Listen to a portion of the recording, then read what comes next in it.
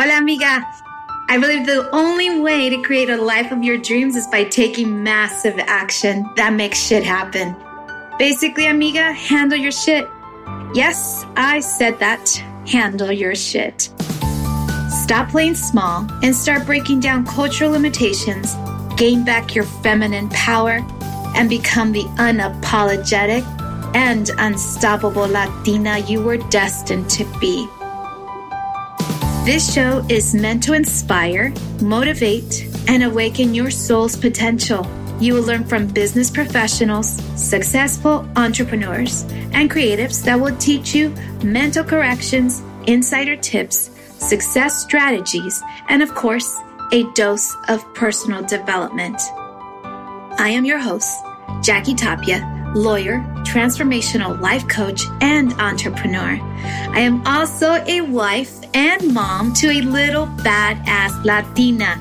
I'm obsessed with changing the Latina's mindset and breaking down cultural barriers so that you can live your best life and step into your true power and start living a life of abundance in all ways and always.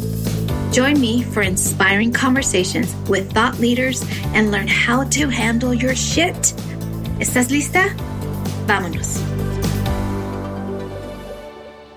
Hello, amigas, and welcome back to Amiga Handle Your Shit podcast.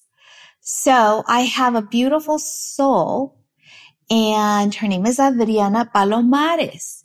But what is so unique about her? She is known as La Mezcalera.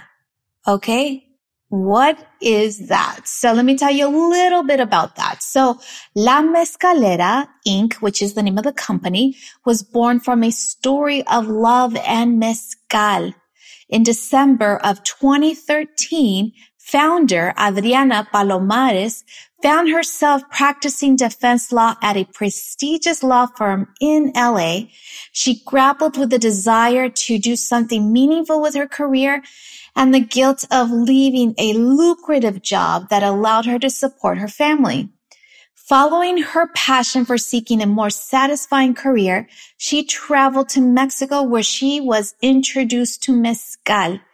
In December of 2014, she quit her job and with nothing but 2 pieces of luggage, moved to Guanajuato, Mexico in pursuit of doing something more rewarding.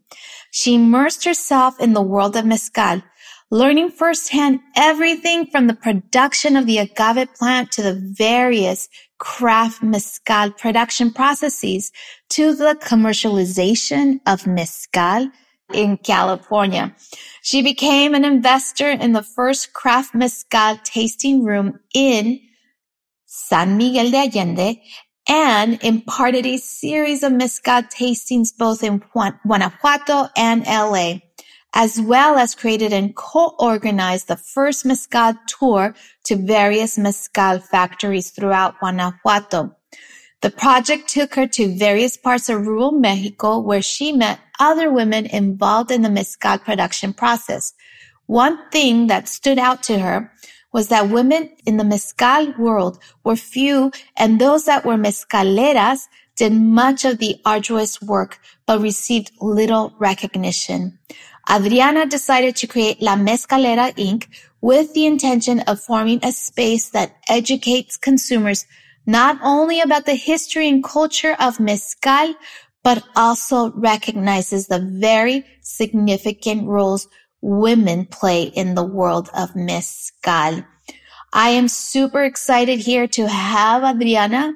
She's a beautiful soul, and I can't wait for you to hear about her. So without further ado, this is Adriana Palomares from La Mezcalera Inc. Thank you so much, Adriana, for being here with us at Amiga Handle Your Shit podcast. Welcome. Thank you, Jackie. I'm so excited to be here. I love your energy. I love the space that you have created. And I am just looking forward to having some fun. Too bad we don't have mezcal here. Should have planned that. Darn it. Maybe we'll do a live. Yes, ¿Sale? we will. Let's do it. Yes. All right, sale, vamos. Okay, muy bien. All right, my love. So, okay, amigas out there. So this beautiful soul that we have here in front of us, she's a Latina, nació en Mexico, right, Adriana?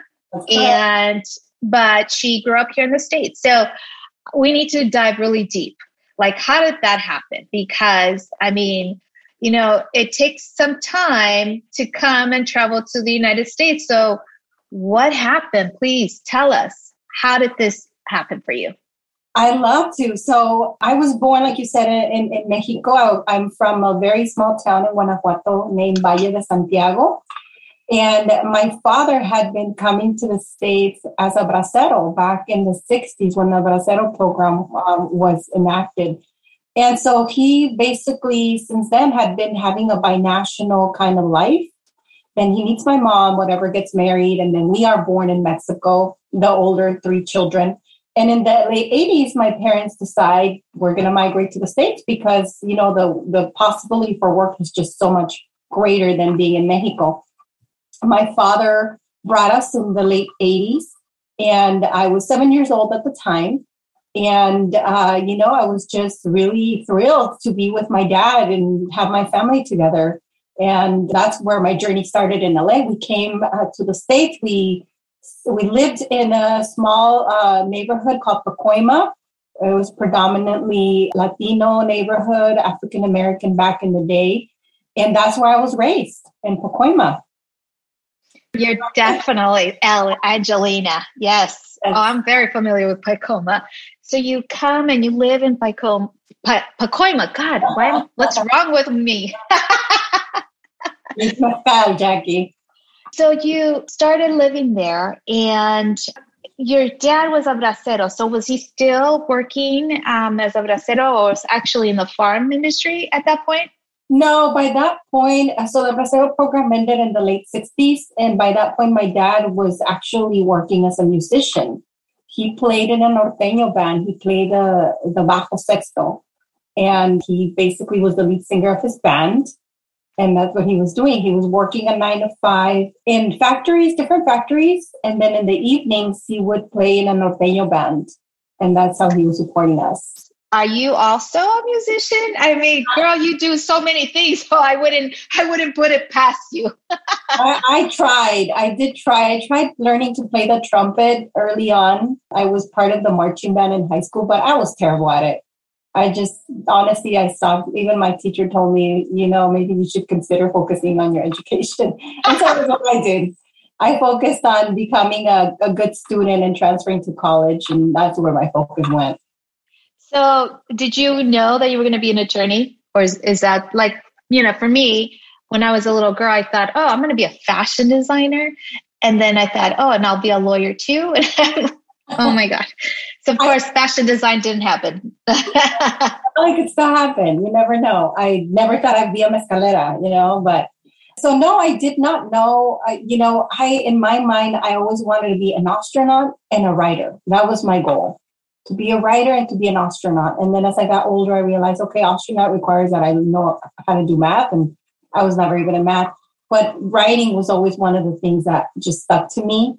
And I loved it and I had a passion for it. So I ended up majoring in English because I knew I'd be reading a lot and writing, which was what I loved doing. And actually, when I was in community college, I went to community college for a couple years. I went to LA Valley College. And when I was there, a friend of mine, we were trying to decide majors because it was time for us to transfer to a 4-year. And I was trying to decide my major. And, I was going to go with English because that's just what I love doing. And he said, yes, great, go with English. But, in my mind, I thought, what am I going to do with this major? I don't want to teach.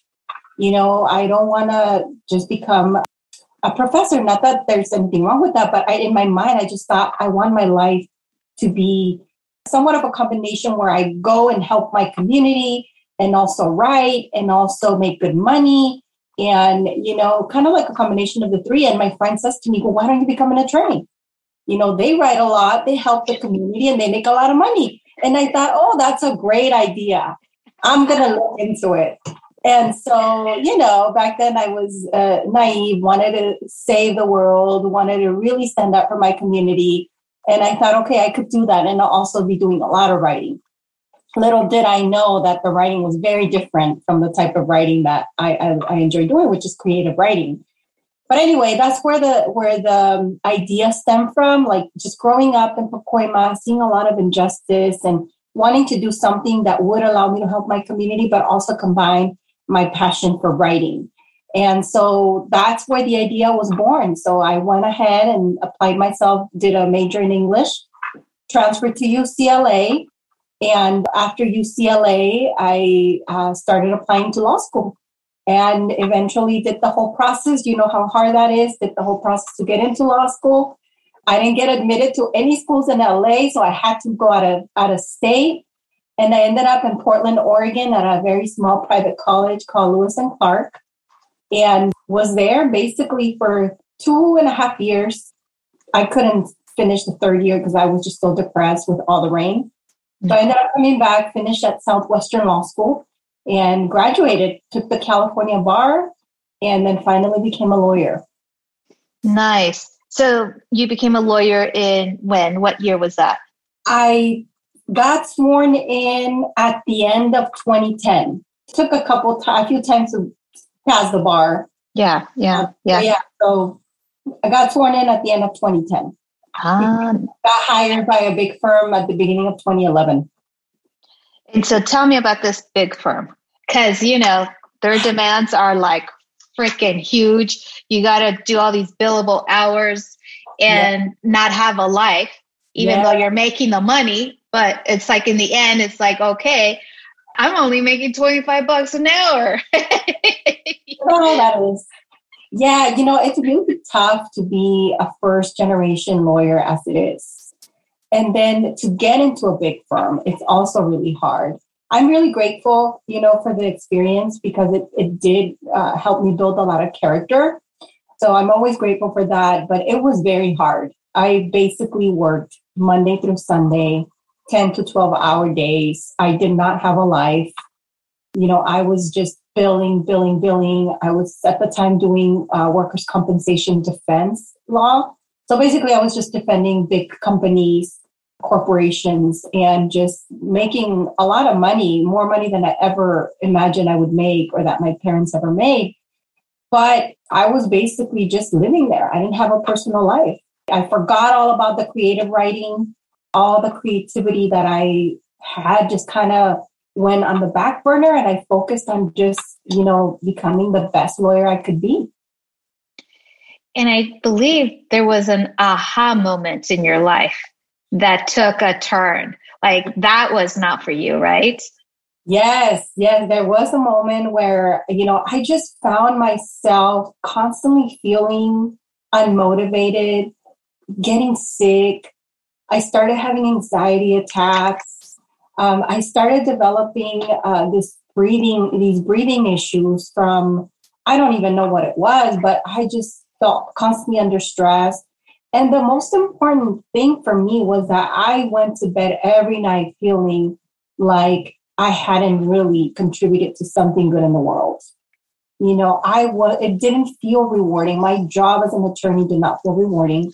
And I felt like all this sacrifice that I had made in my life to get through law school, become a lawyer, work for a big firm, it just was not equal to happiness. It wasn't what I was looking for. And I felt terrible because I felt, there was a lot of a mixture of feelings.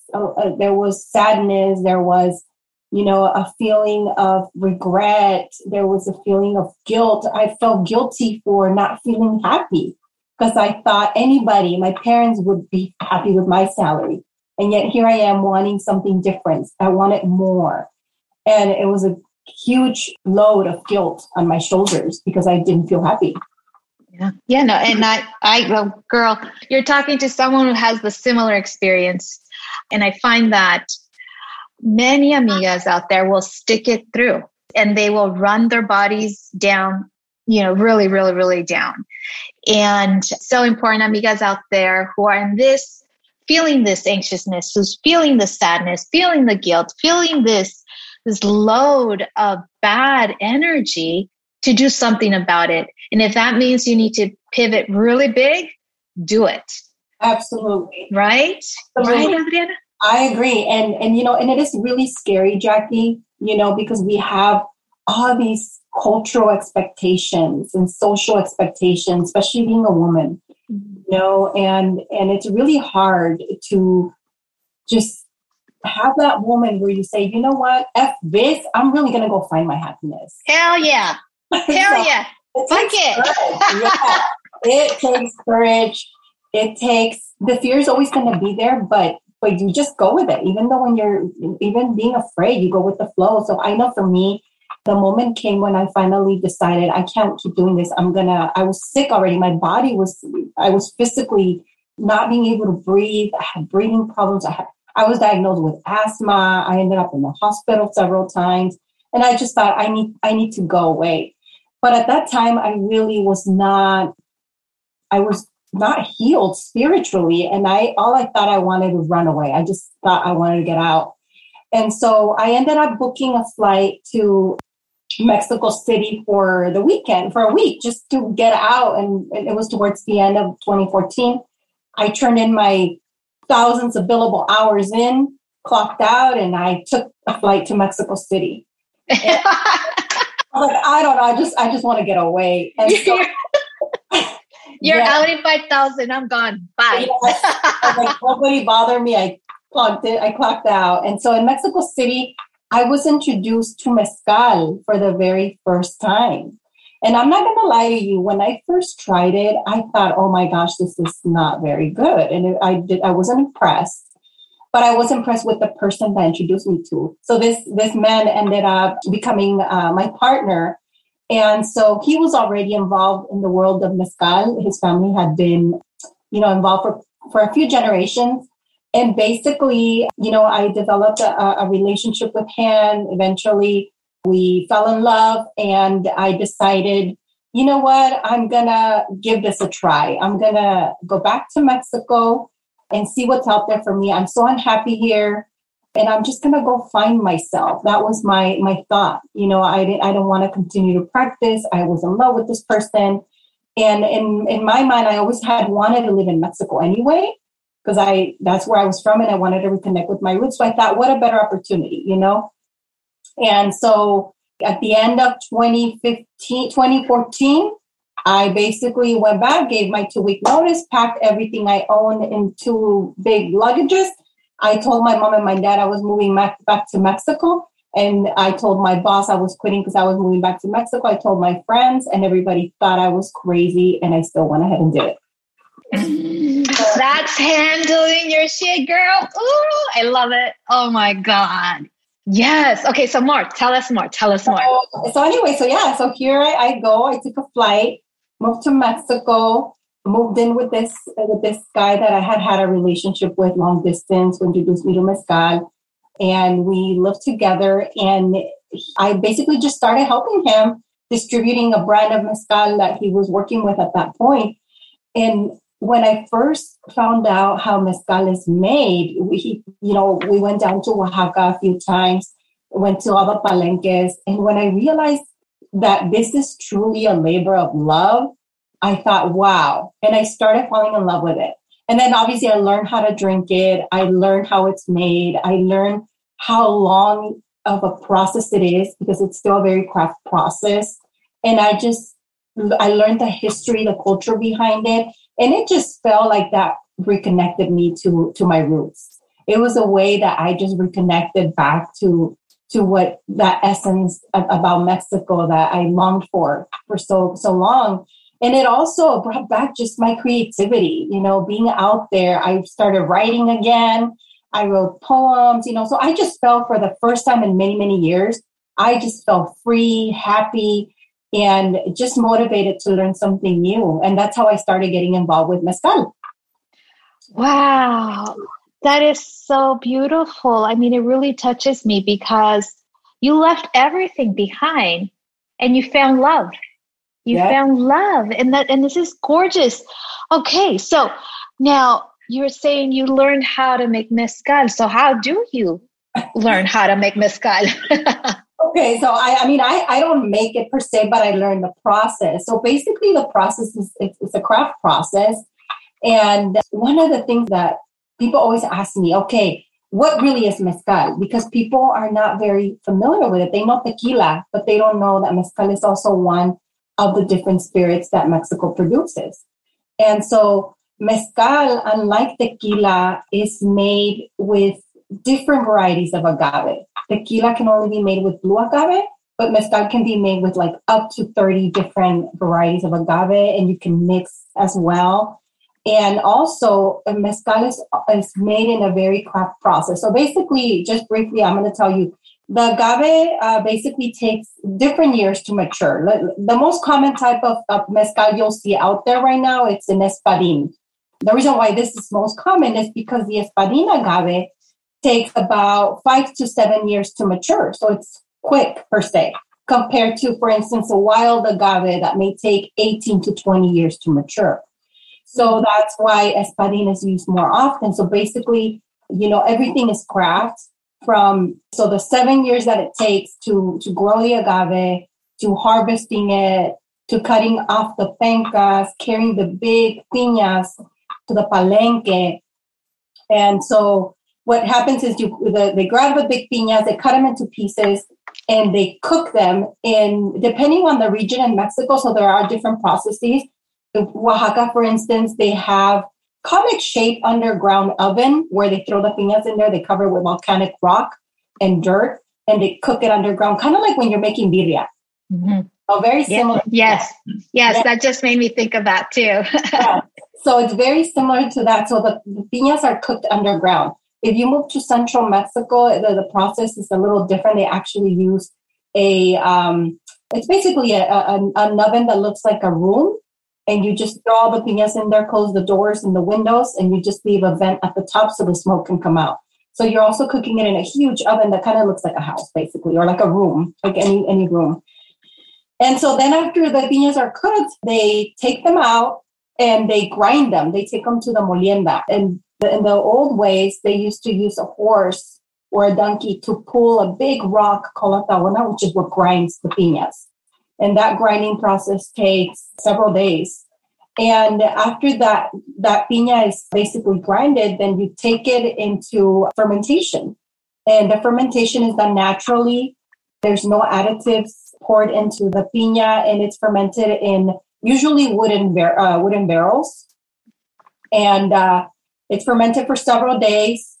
And then after the fermentation, basically you take all that liquid that remains, and then you distill it. And the distillation process also varies from region to region. And there's different kinds, like the ancestral distillation refers to basically distilling the liquid in clay pots, whereas the craft process is distilled in a copper alambique. And so and some people get creative. They even use other methods like cow skin. It really depends on the region. So the processes differ, and it's also craft. And so that's what makes it very different from tequila, where everything is, for the most part, industrialized because of the high demand for tequila. So that's basically, in a nutshell, what the production process looks like. And so that's just the production. And we're talking about the culture and the history. Where did it come from? How did people start drinking mezcal again?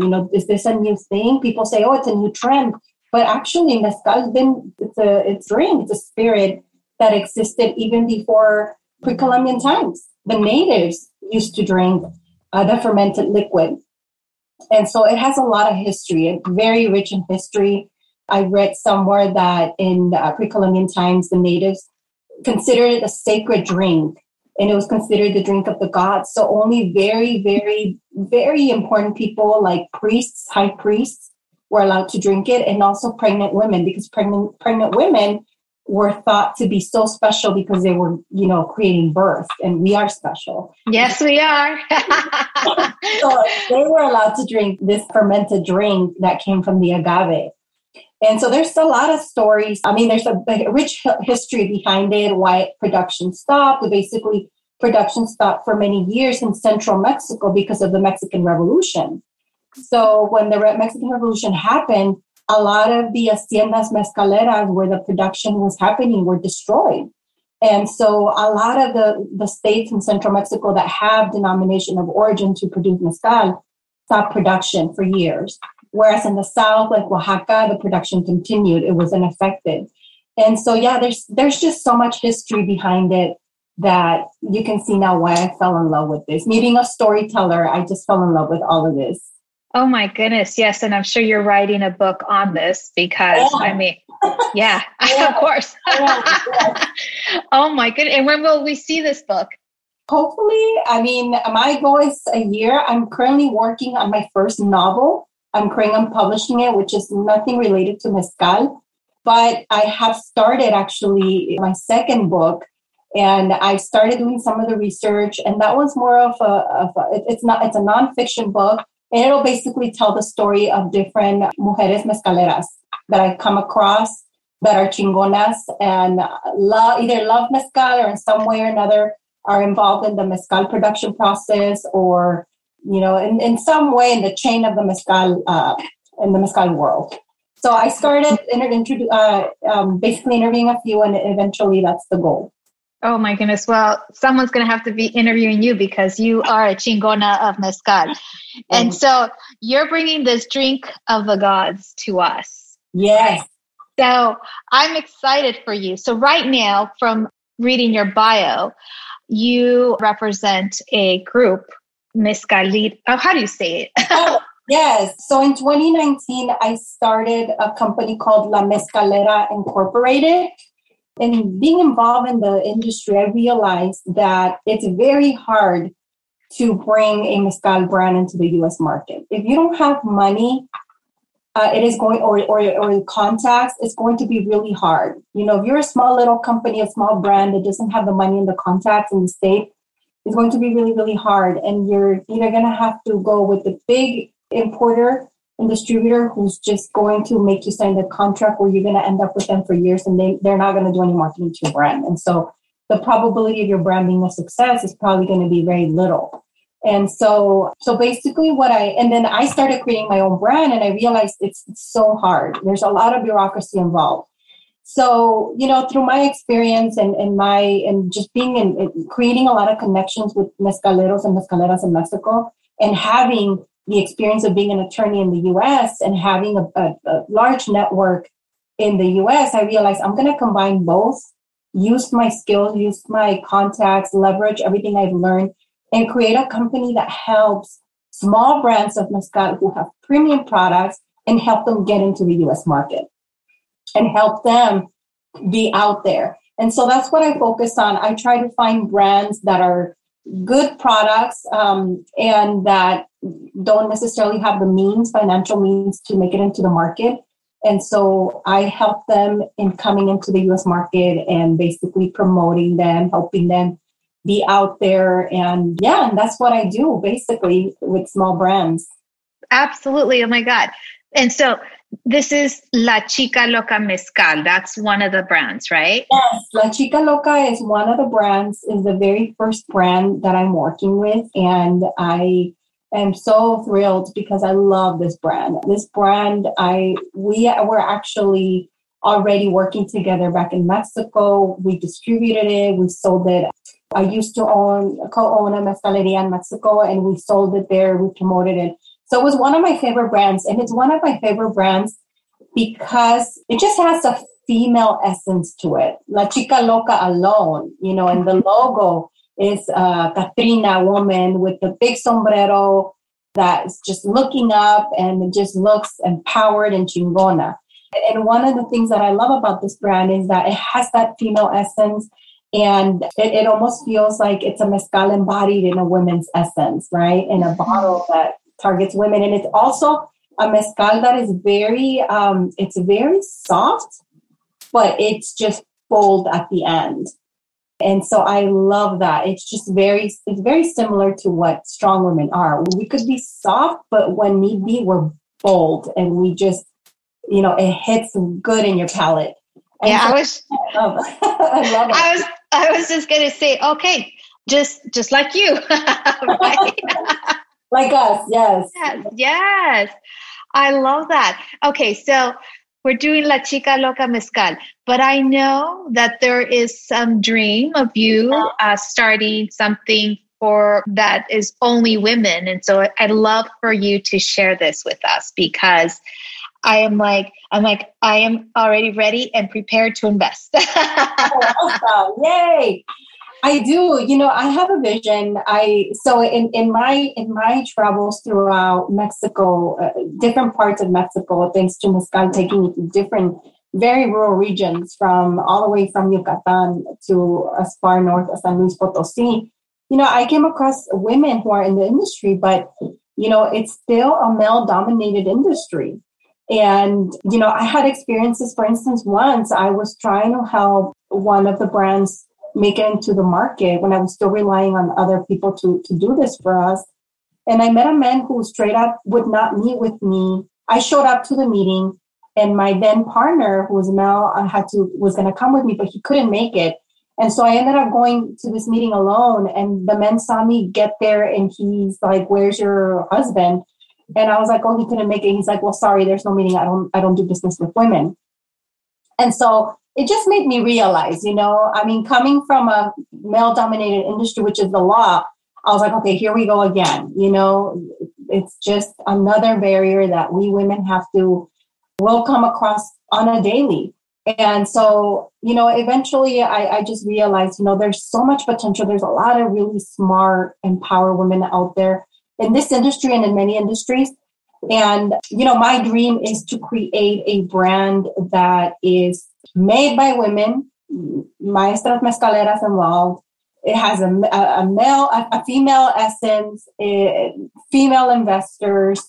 It's promoted by women. It's imported, distributed by women. Anywhere from like the production process all the way to the commercializing process have women involved. And also, give back to the community, give back to women.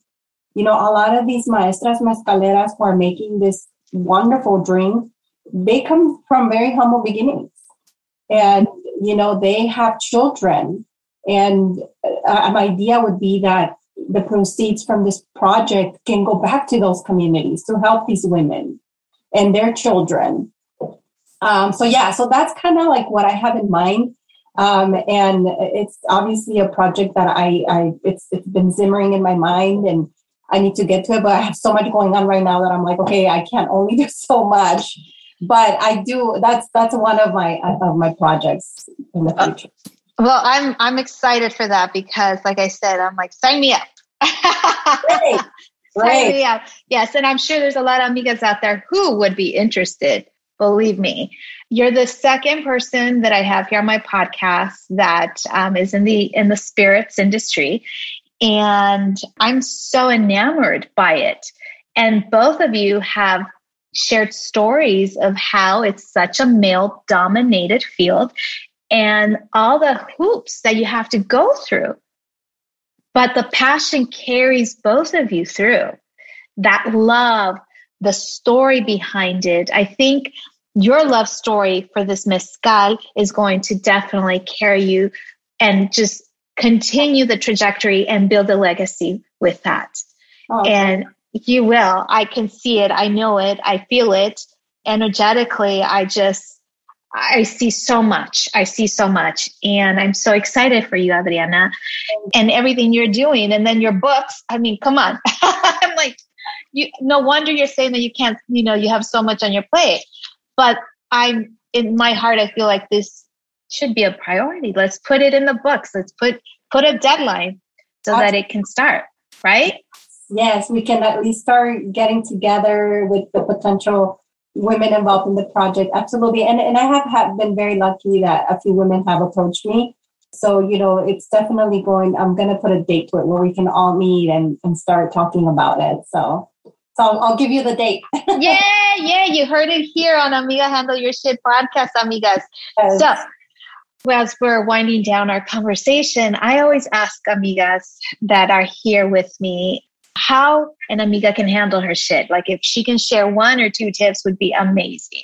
Because girl, you've been handling it and it's been going on for a long ass time. Yes.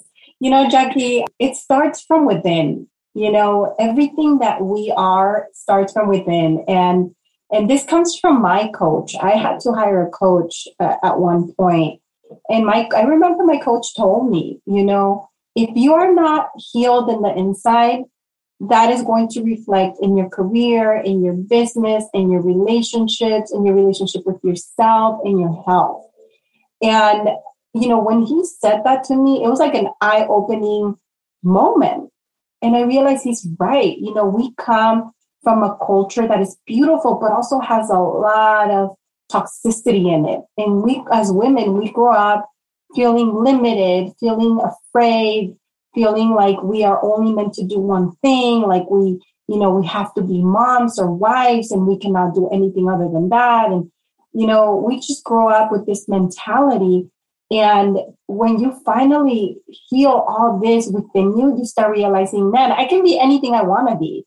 Yes, it's going to be a lot of work, but who says I cannot do it? And you start really living outside of the box. But it really starts with handling you within. Go inside and heal it all. Heal yourself, and that's going to reflect beautifully in all areas. And I am a living, example of that. I feel like up until the moment when I decided to just make that trip to Mexico, I'm still living in that one box. I can only be a lawyer and that's it. And I cannot do anything else. And it was scary. But when I finally decided to take that leap of faith and start my journey, things changed for me. And I've been doing this now for 7 years. And it has been such an amazing journey. And in the process, I found, my healing. And I've done a lot of healing and a lot of self-work. And that's how I've managed to handle my shit, basically. And that's the advice I have. Women, go within, fix all the issues that we grow up with. That is not our fault. Learn and unlearn everything that you must. And trust me, you will be able to do anything you want. Hell yeah. Hell yeah. Amen. Amen, sister. I completely agree with you. I think oftentimes women are scared to go deep. So they keep conversations very surface as opposed to really healing what's inside because, we're going to keep repeating everything. And it's not until you really look in the mirror and really trust yourself and say, I love you no matter what. We're in it together and we're going to heal together. And that's like being our best selves. Like, I believe in God. And so I feel like, there's so much, like we're so limited in our spaces. Like, the universe has so much for us. Absolutely. Right? Abundance beyond abundance. And it's incredible. And when you learn and do the healing, wow, it's like blast off. Like, it's just like a skyrocket, right? You did it and you're like blossoming and you're moving and shaking and making changes, making epic changes that align with your deeper self. Absolutely. The love for Mezcal is going to transcend borders. You are bringing your love of Mezcal to this country and possibly in more than this country, like in Europe, everywhere. That's the goal, to take it to the world. That's right. And that's possible because you healed yourself first. Yes. You said yes to yourself.